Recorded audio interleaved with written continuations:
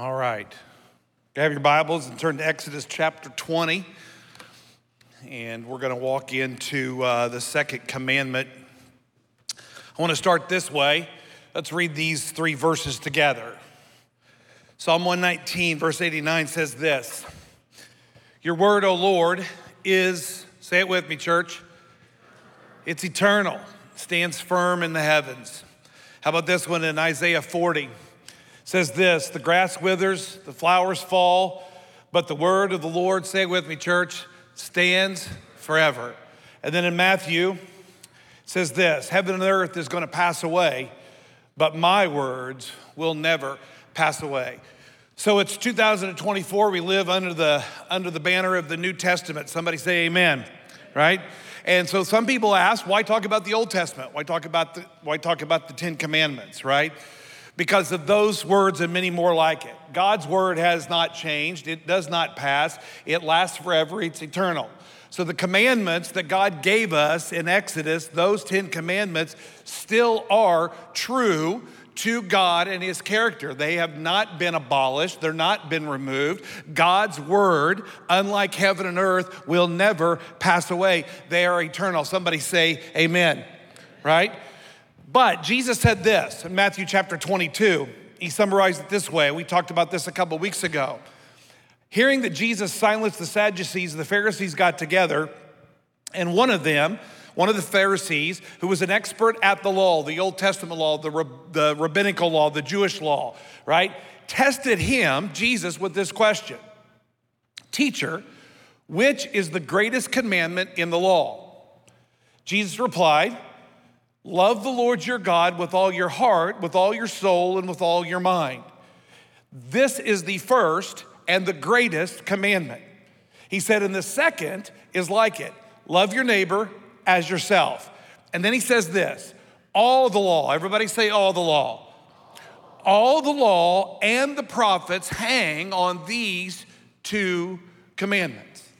And the reality is what we get from the words of Jesus in the New Testament are the heartbeat of what these commandments are designed to do. The commands of God are designed to do two things, to love God and to love our neighbor as ourselves. Somebody say amen.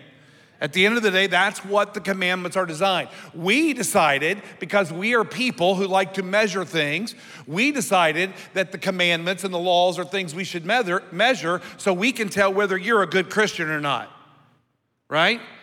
We need to know whether you're a good Christian. So do you smoke and do you drink? Do you cheat? Do you come to church, right? Do you lie on your taxes? Do you tell dirty jokes? Do you watch pornography? We add a million things because we need to know what your score is, because that's the way most churches treat Christian people, and that is that you have to get a passing grade. So laws become these things that we measure your performance by, and then your performance tells us whether you're sincere. Everybody tracking, right? You know that's true, right? Some of you are new enough to church that you're not familiar with that, and some of you have been around the block more times than you care to remember, and you know that's exactly what church is like at times, right? But I want the heartbeat of what we're talking about over these next few weeks to come through. The desire of God is always to do two things, to get us to love him with our heart, soul, mind, and strength, and to get us in our love for him to love people the way we love ourselves. That's what the entire law, all of the law and all of the prophets hang on those two commandments, only those two. It's not about what version of the Bible you read. It's not about what kind of music you listen to. It's not about what church you go to. The idea of the commands is to create in us a heart that's in love with God. In Mark chapter 7, Chad mentioned this verse last week, but in Mark 7, the Pharisees are criticizing Jesus' friends for eating food and not washing their hands, right? And he says to them, why are your followers eating food, right, with unclean, meaning unceremonially clean, meaning unreligious hands? They haven't gone through the proper procedures. They haven't done the proper things. They didn't come to church right? So why are they allowed to eat? And Jesus says to these people, you honor me with your lips, but your heart's far from me. Because at the end of the day, whether it's the commandment 1, thou shalt have no other gods before me, or whether it's commandment 8, right? The reality is what God's desire is that your heart is in love with God, and that in that love, you love other people the way you love yourself. That's the measure of how you're doing and how I'm doing in these commands. Because John wrote, if you say you love God, if you love God online in here, let me hear you say amen, right?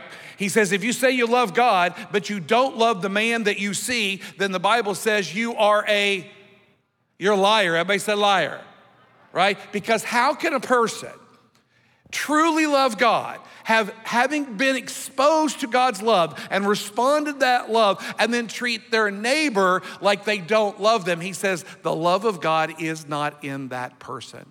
He might as well just say, you come to church and you honor me with your lips, but your hearts are far from me. The goal of the 10 Commandments study is not to give you more rules to follow. The goal of the 10 Commandments is to get you to understand how God desires for us to love him with all of our heart, soul, mind, and strength. And so last week, Chad started, right? Thou shalt have no other gods before me. Why is that important? Listen to Ecclesiastes chapter 3. It says this, Solomon writes these words, God has made everything beautiful in its time. God has also set eternity in the hearts of men. Yet, it says this, they can't fathom what God's done from beginning to end. Do you realize that every human being created by God has eternity placed in their heart, meaning their heart is searching for something the size of eternity? You hear that? Which means we are a people who have a proclivity to try to worship something to fill that hole, right? That's the reason why people are so concerned. Listen, we were built, we were created, we were made by God, right? To worship, because eternity has been set in our hearts. And yet the problem is man can't fathom. Man cannot fathom what God has done. But only through Jesus can we ever fill that gap the way God intended it. So he says, in your proclivity to fill the gap, right? In your proclivity to fill eternity that God's placed in your heart, have no other gods before me. Everybody say the word before, right? The word before in the Hebrew means above, meaning when it comes to the priority of order as to who gets to fill your heart when it comes to eternity, your choice should always be the Lord our God. Somebody say amen, right? That is the command. Don't let anything else have a higher priority in your life to fill what God gave you in your heart. I mean, look at the world that we live in today. People are searching for every kind of meaning and hope and purpose in the world, aren't they? And what's happening in their search? In their search to fill this massive void of meaning and massive void of purpose, what's happening? People are becoming discouraged. People are giving up. People are walking away. People are lying down. People are checking out. Why? Or they're trying to numb the pain that's from the journey that they can't find any fulfillment and purpose. Why? Because man can't fathom what God's done when he set eternity in their heart. So have no other gods before me. Nothing should fill that gap. Listen, there are things you love, right? How many of you love food? How many of you love music? How many of you love your family? How many of you love sports? And how many of you love Jesus enough to love the Bears? Tricked you. I got you, right? Listen, there's all kinds of things that we love, right? God's not saying you can't love other things. What he says is what you can't do is have any other God before me, meaning on the ladder. When it comes to priority of fulfilling that thing that God made in you, only God can do that. So don't have any other God before me. And then he says the second commandment. So I'm going to ask you to stand. We're going to read these 3 verses together in Exodus chapter 20. And here's the second commandment. He says, you shall not make for yourself an idol in the form of anything in heaven above, he says, or on the earth beneath, or in the waters below. You shall not bow down to them or worship them. For I, the Lord your God, am a jealous God. I punish the children for the sin of the fathers to the third and the fourth generation of those who hate me. But I show love to 1,000 generations of those who love me and keep my commandments. You can be seated. Do not make for yourself a graven image. Now let's get a couple things out of the way, right? There are all kinds of things that were made in the Old Testament. Matter of fact, there was a time where Moses made a serpent out of bronze and stuck it up on a pole. Anybody remember that? Right? Man made all kinds of things. They made the temple. They made the artifacts. They made all kinds of things that they fashioned out of gold, right? They made rings and they made the Ark of the Covenant. They made these incense burners, right? I mean, man made all kinds of things. So let's be clear about what the prohibition is, right? Let's be clear about what the prohibition is in the commandment, right? He says, do not make for yourself an idol, right? An idol, basically an image, right?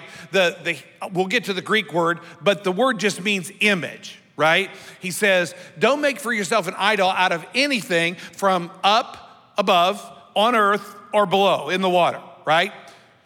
Well, here's the problem. If that's the commandment, then Moses violated the commandment because he made a serpent out of bronze. Yes? Somebody say yes, right? So the prohibition in the second commandment comes with the second line, right? Because there were all kinds of images made in the Old Testament, even by the Israelites, right? The reality is the commandment doesn't mean anything without the second line. And the second line is, don't make an image out of any of these things. Then he says, do not worship it nor serve it. Don't worship it or serve it. You see, the violation of the commandment doesn't come in the making of the thing, right? I mean, listen, my kids went to school. How many of your kids ever brought stupid things home from school that they made? Anybody ever keep one? Absolutely, right? I mean, some of you have boxes in your attic of stuff your kids made and you can't wait till they get old enough to actually care about that stuff so you can show it to them, right? I mean, one of the best things about growing up and going back home was you'd go home and you'd ask mom and she'd bring out a box of all your old stuff and you found the stupid things that you made, right? There's a lot of good in those things, right? She didn't set it up on a mantle and worship it, right? But there were all kinds of images made of birds and of animals, right? Again, Moses made a serpent of bronze and exalted it up.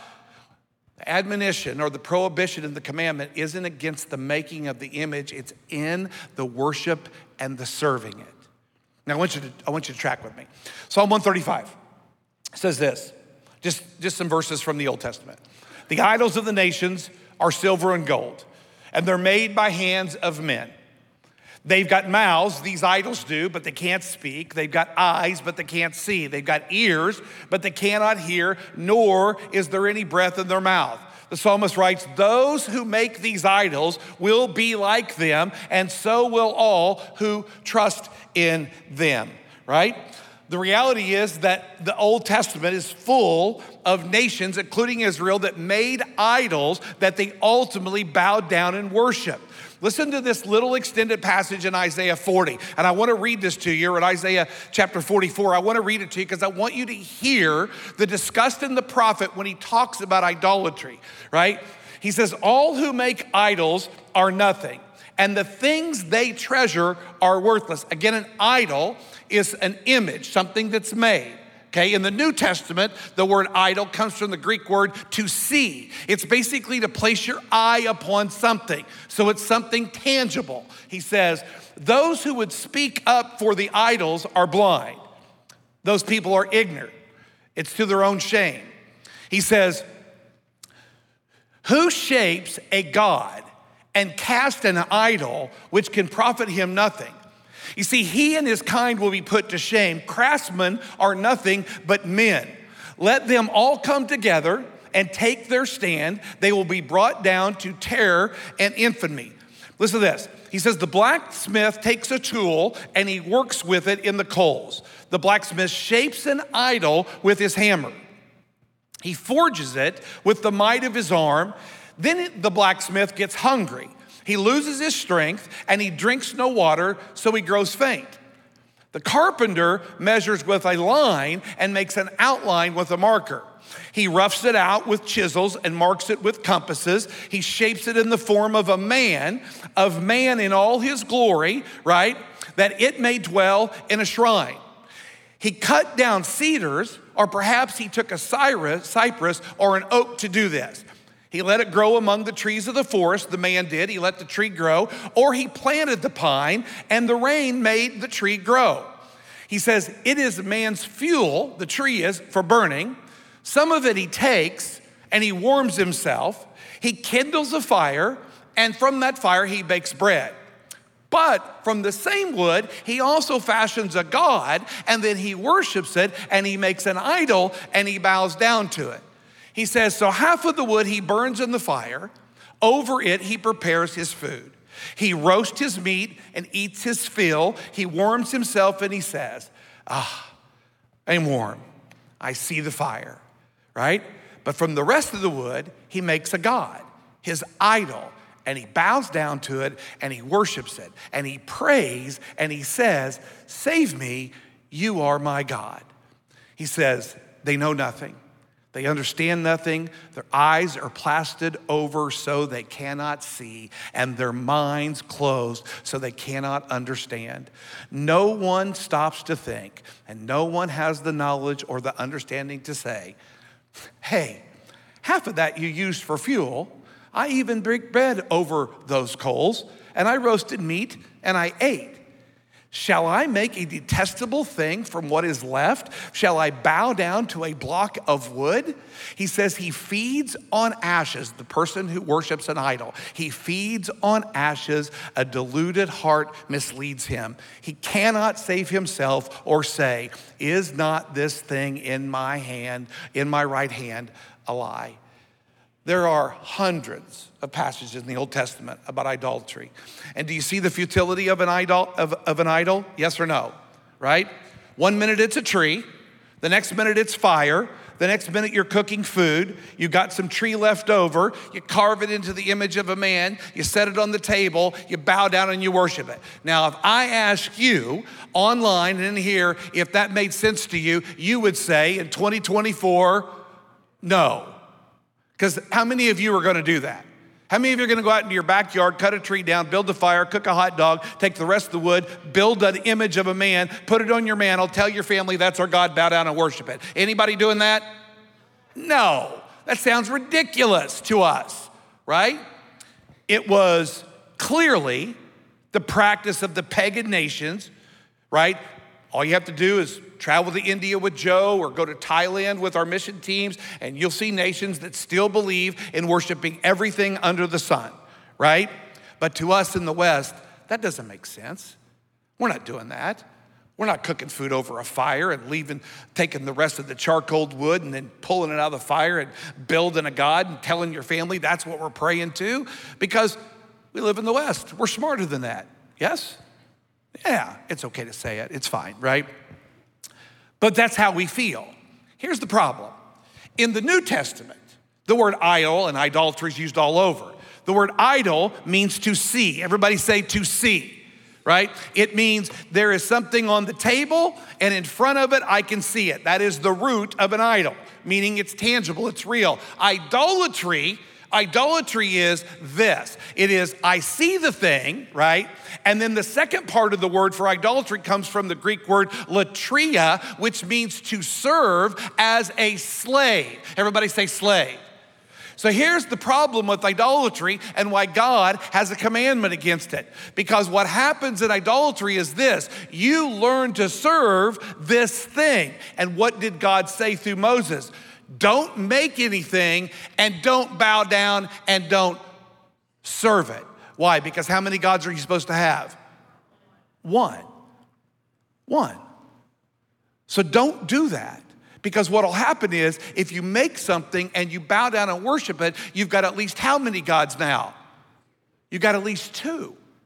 He says, here's the problem. I'm going to show you where this word's used, the Greek word for idolatry that has this idea of serving. Look at Romans 12:1, just so you get how powerful this word is.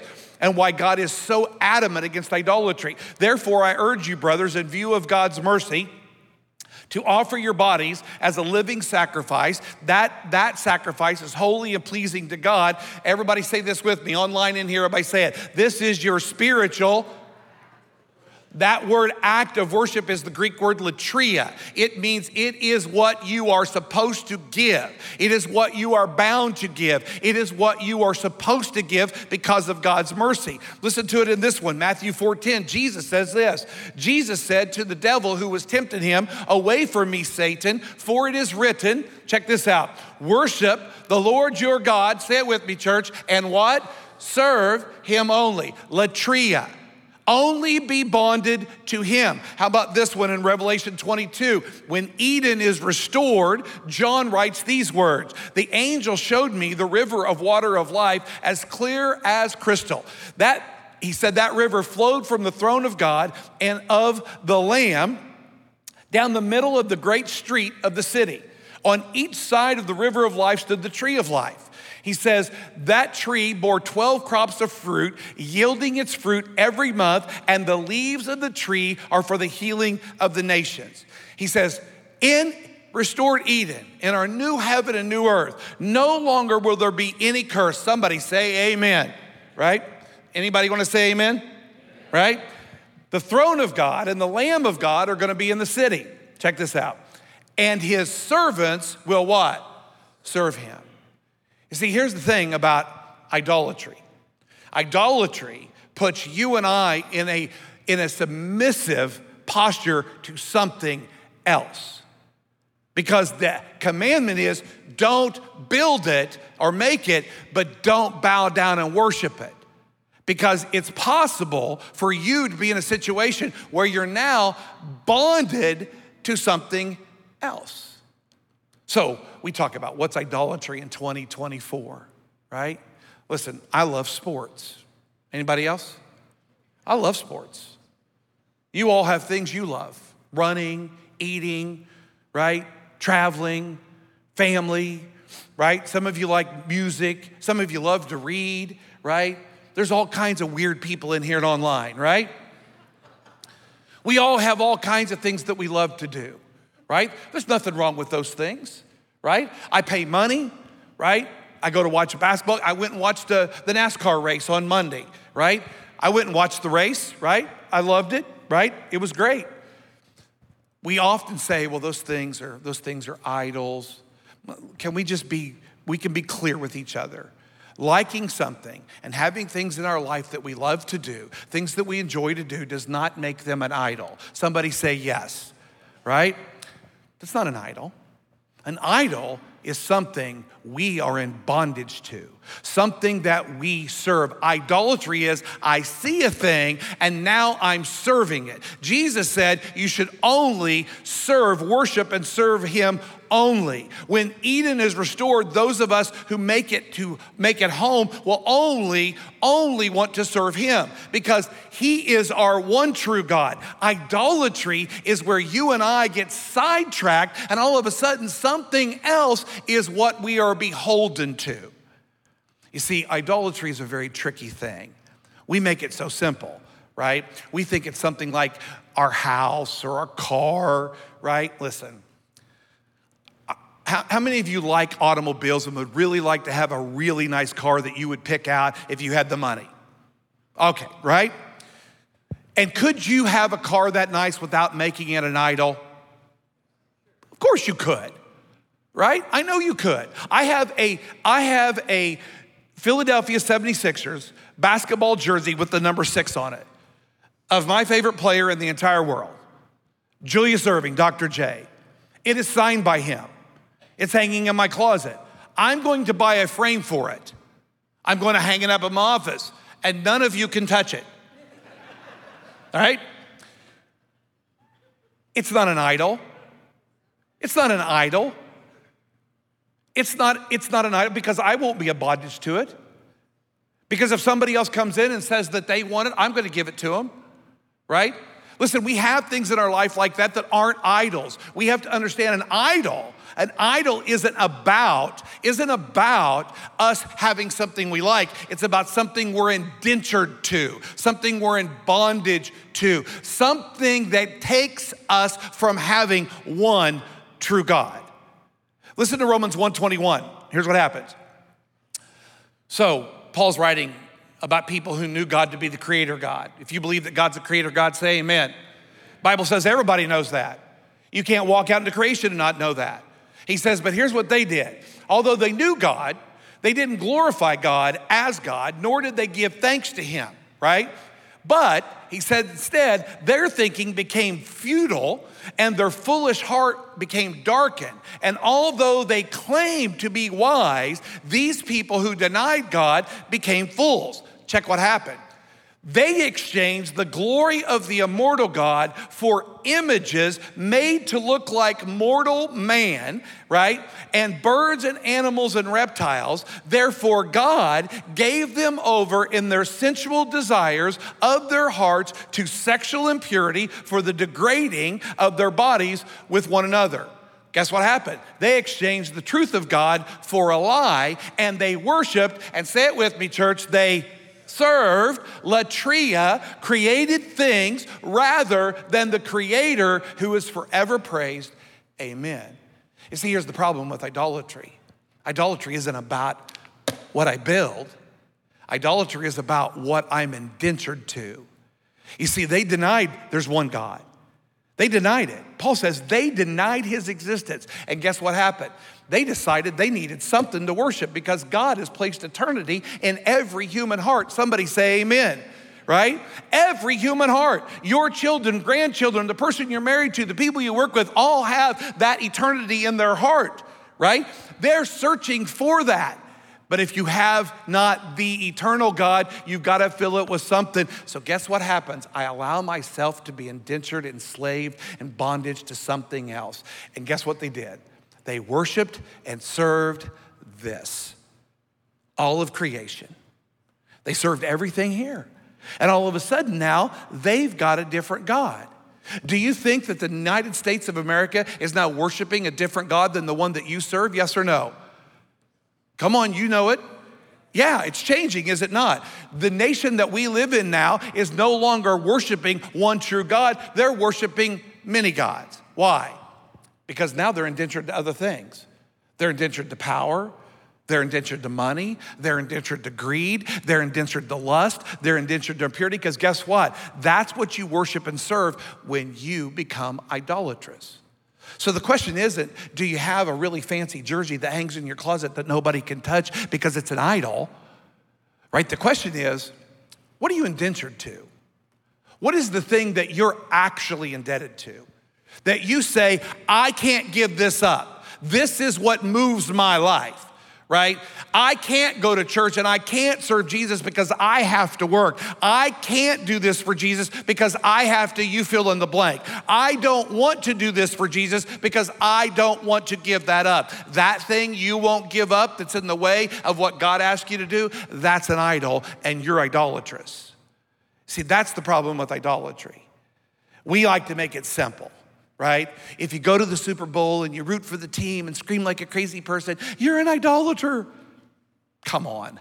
That's ridiculous. And it's so offensive to people that have any common sense. I went to Green Bay and I watched the Bears and scream like a crazy person, and I never once thought the Chicago Bears could save my soul. I felt like after watching them, I needed it saved, right? But I didn't feel like they could save my soul.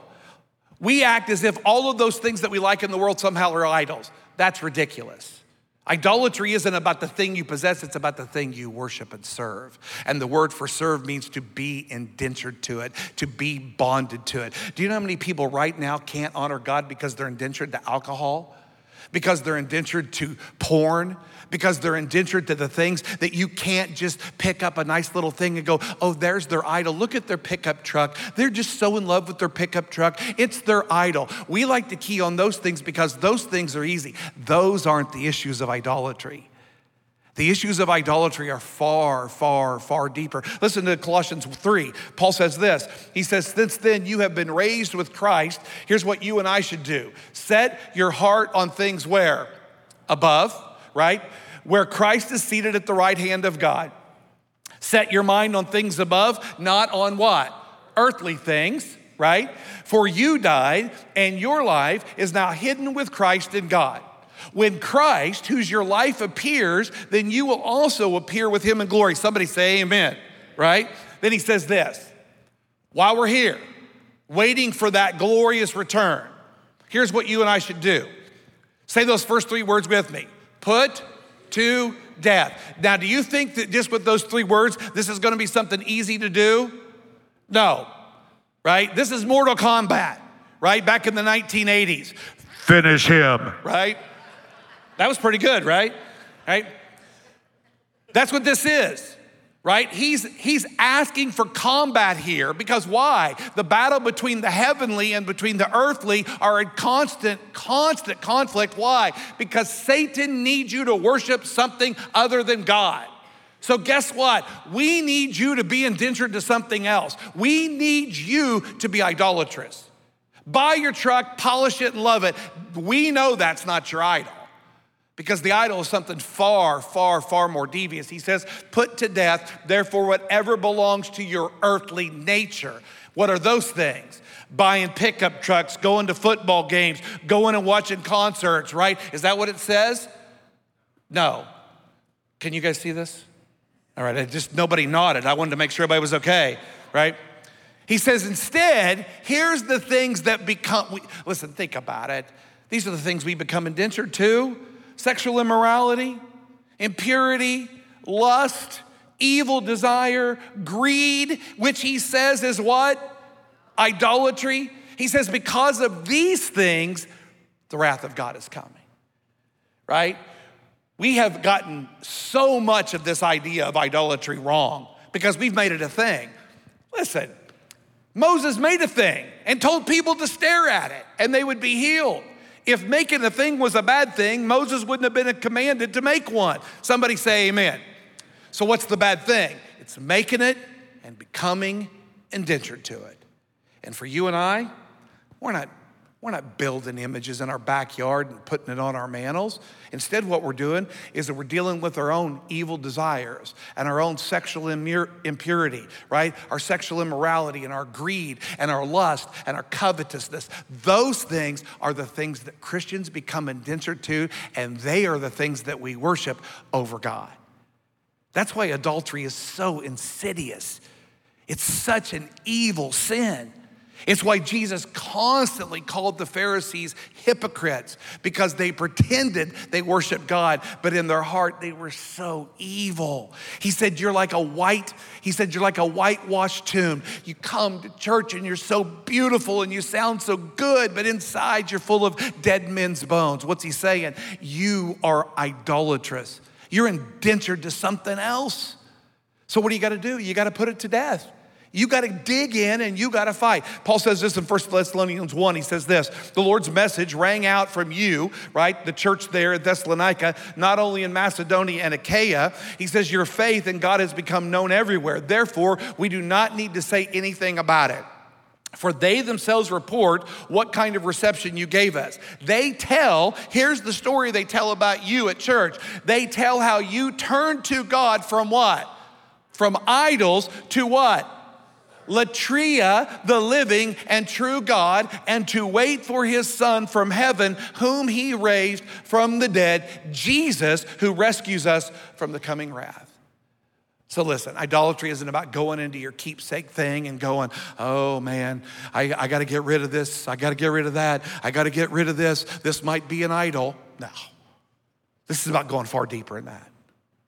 This is about far, far, far, far, far harder searches than just your closet for your knickknacks that you've given time and money to. This is about getting into the space that God wants more than anything. Because what did we say at the very beginning?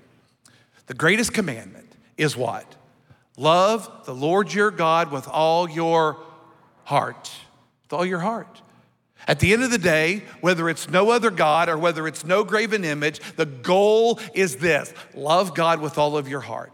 How can you love God with all of your heart when you're indentured as an idolater to sexual immorality, to impurity, to greed, to covetousness, to lust, to alcohol, to porn, you name it, whatever those things are that live in our flesh, those are the things that we become indentured to. And that makes us idolatrous. And we have to put to death. He didn't say take it to Goodwill and sell it. He didn't say take it to our thrift store and let somebody else sell it so they can raise money for a mission trip, because he doesn't care about the thing. He cares about the thing that has the thing. He cares about you, and you're the thing that becomes indentured. I want to read this passage of scripture to you. I don't know Dave, are you in charge back there? Go all the way down to that last scripture in 2 Corinthians. So I want to read this passage to sort of put a bow on this, right? We talk about idolatry as if it's a thing. We're not living, right, in the days of Abraham and Isaac, right? We're not living in Jacob. We're not living in a day where all these foreign tribes, right, are around us building idols. We live in a world where there's all kinds of that idolatry going on. But if you go to those places where they're worshiping trees, you'll find people who are doing far, far, far worse things that they're indentured to, which is their lifestyle choices, right? The thing is just the thing. Worshiping something and being indentured to it is what identifies you.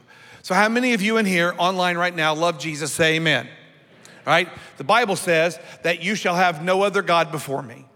Nothing else is going to fill your eternal need in your heart.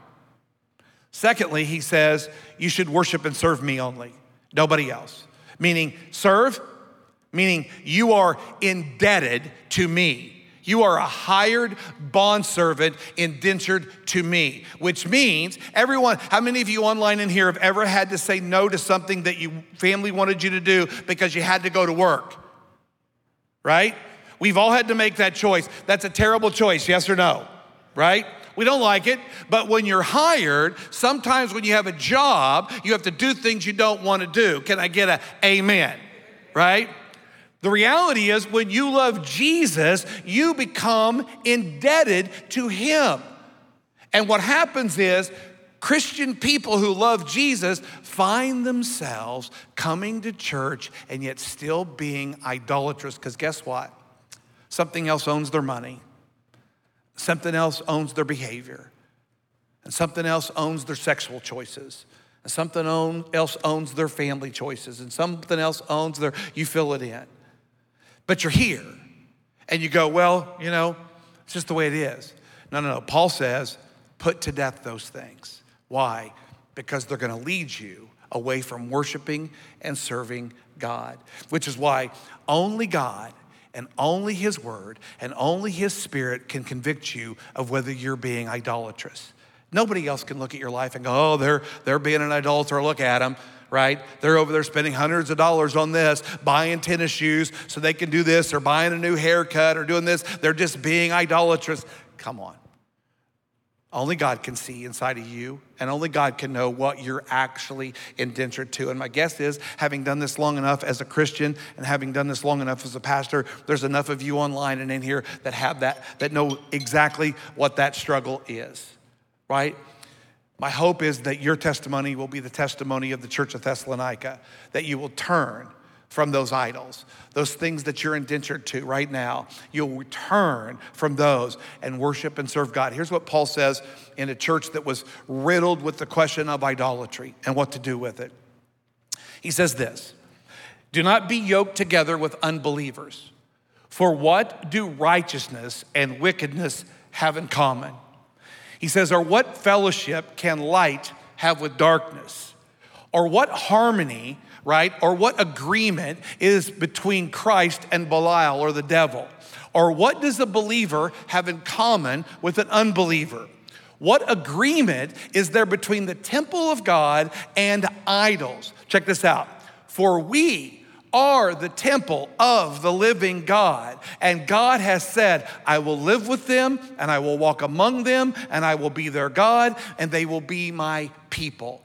Therefore, come out from among these other people. Be separate, hagios, holy. Be separate, says the Lord. Touch no unclean thing, and I will receive you. I will be a father to you, and you will be my sons and my daughters, says the Lord Almighty. Listen, collect all the knickknacks you want. Keep them in a box in your garage or rent a storage unit. I don't care. Neither does God. What he does care about is that since you are the temple of God, there is no agreement between the temple of God and idols. Therefore, as people who are temple, we should come out from among the world we live in and no longer be in bondage to the things that make us idolatrous. Whatever you're struggling with that's got you indentured to give it more time, more obedience, more allegiance, more whatever than you give God, you've got an idol. And if you do, the Bible says you need to turn from that idol and return to the living God. Somebody say amen. So Father, tonight, my prayer is for all of us that you would convict us, convict my heart, convict our hearts about the things that can get in the way, can cause us to be idolatrous. The true things that actually make the temple of the living God unclean. I pray, Father, for every person in here right now that's wrestling with you over that conviction. Would you give them the strength and the courage to simply honor you so that we can honor you when you say, don't make anything as a graven image so that you can bow down and worship it. For you, our Lord God, are a jealous God. Help us, God, to not provoke that jealousy. I pray in Jesus' name, amen. God bless you, church. We'll see you next week.